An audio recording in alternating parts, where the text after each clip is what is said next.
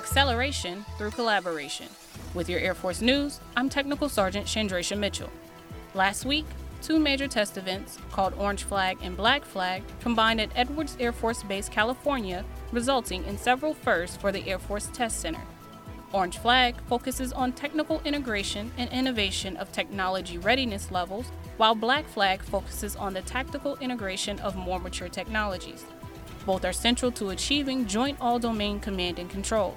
Aligning Orange and Black Flag allows for improved integration with combined resources, participants to provide better test data, and a more robust, operationally relevant environment.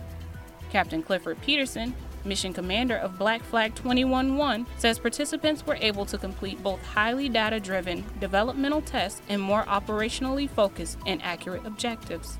That's today's Air Force News.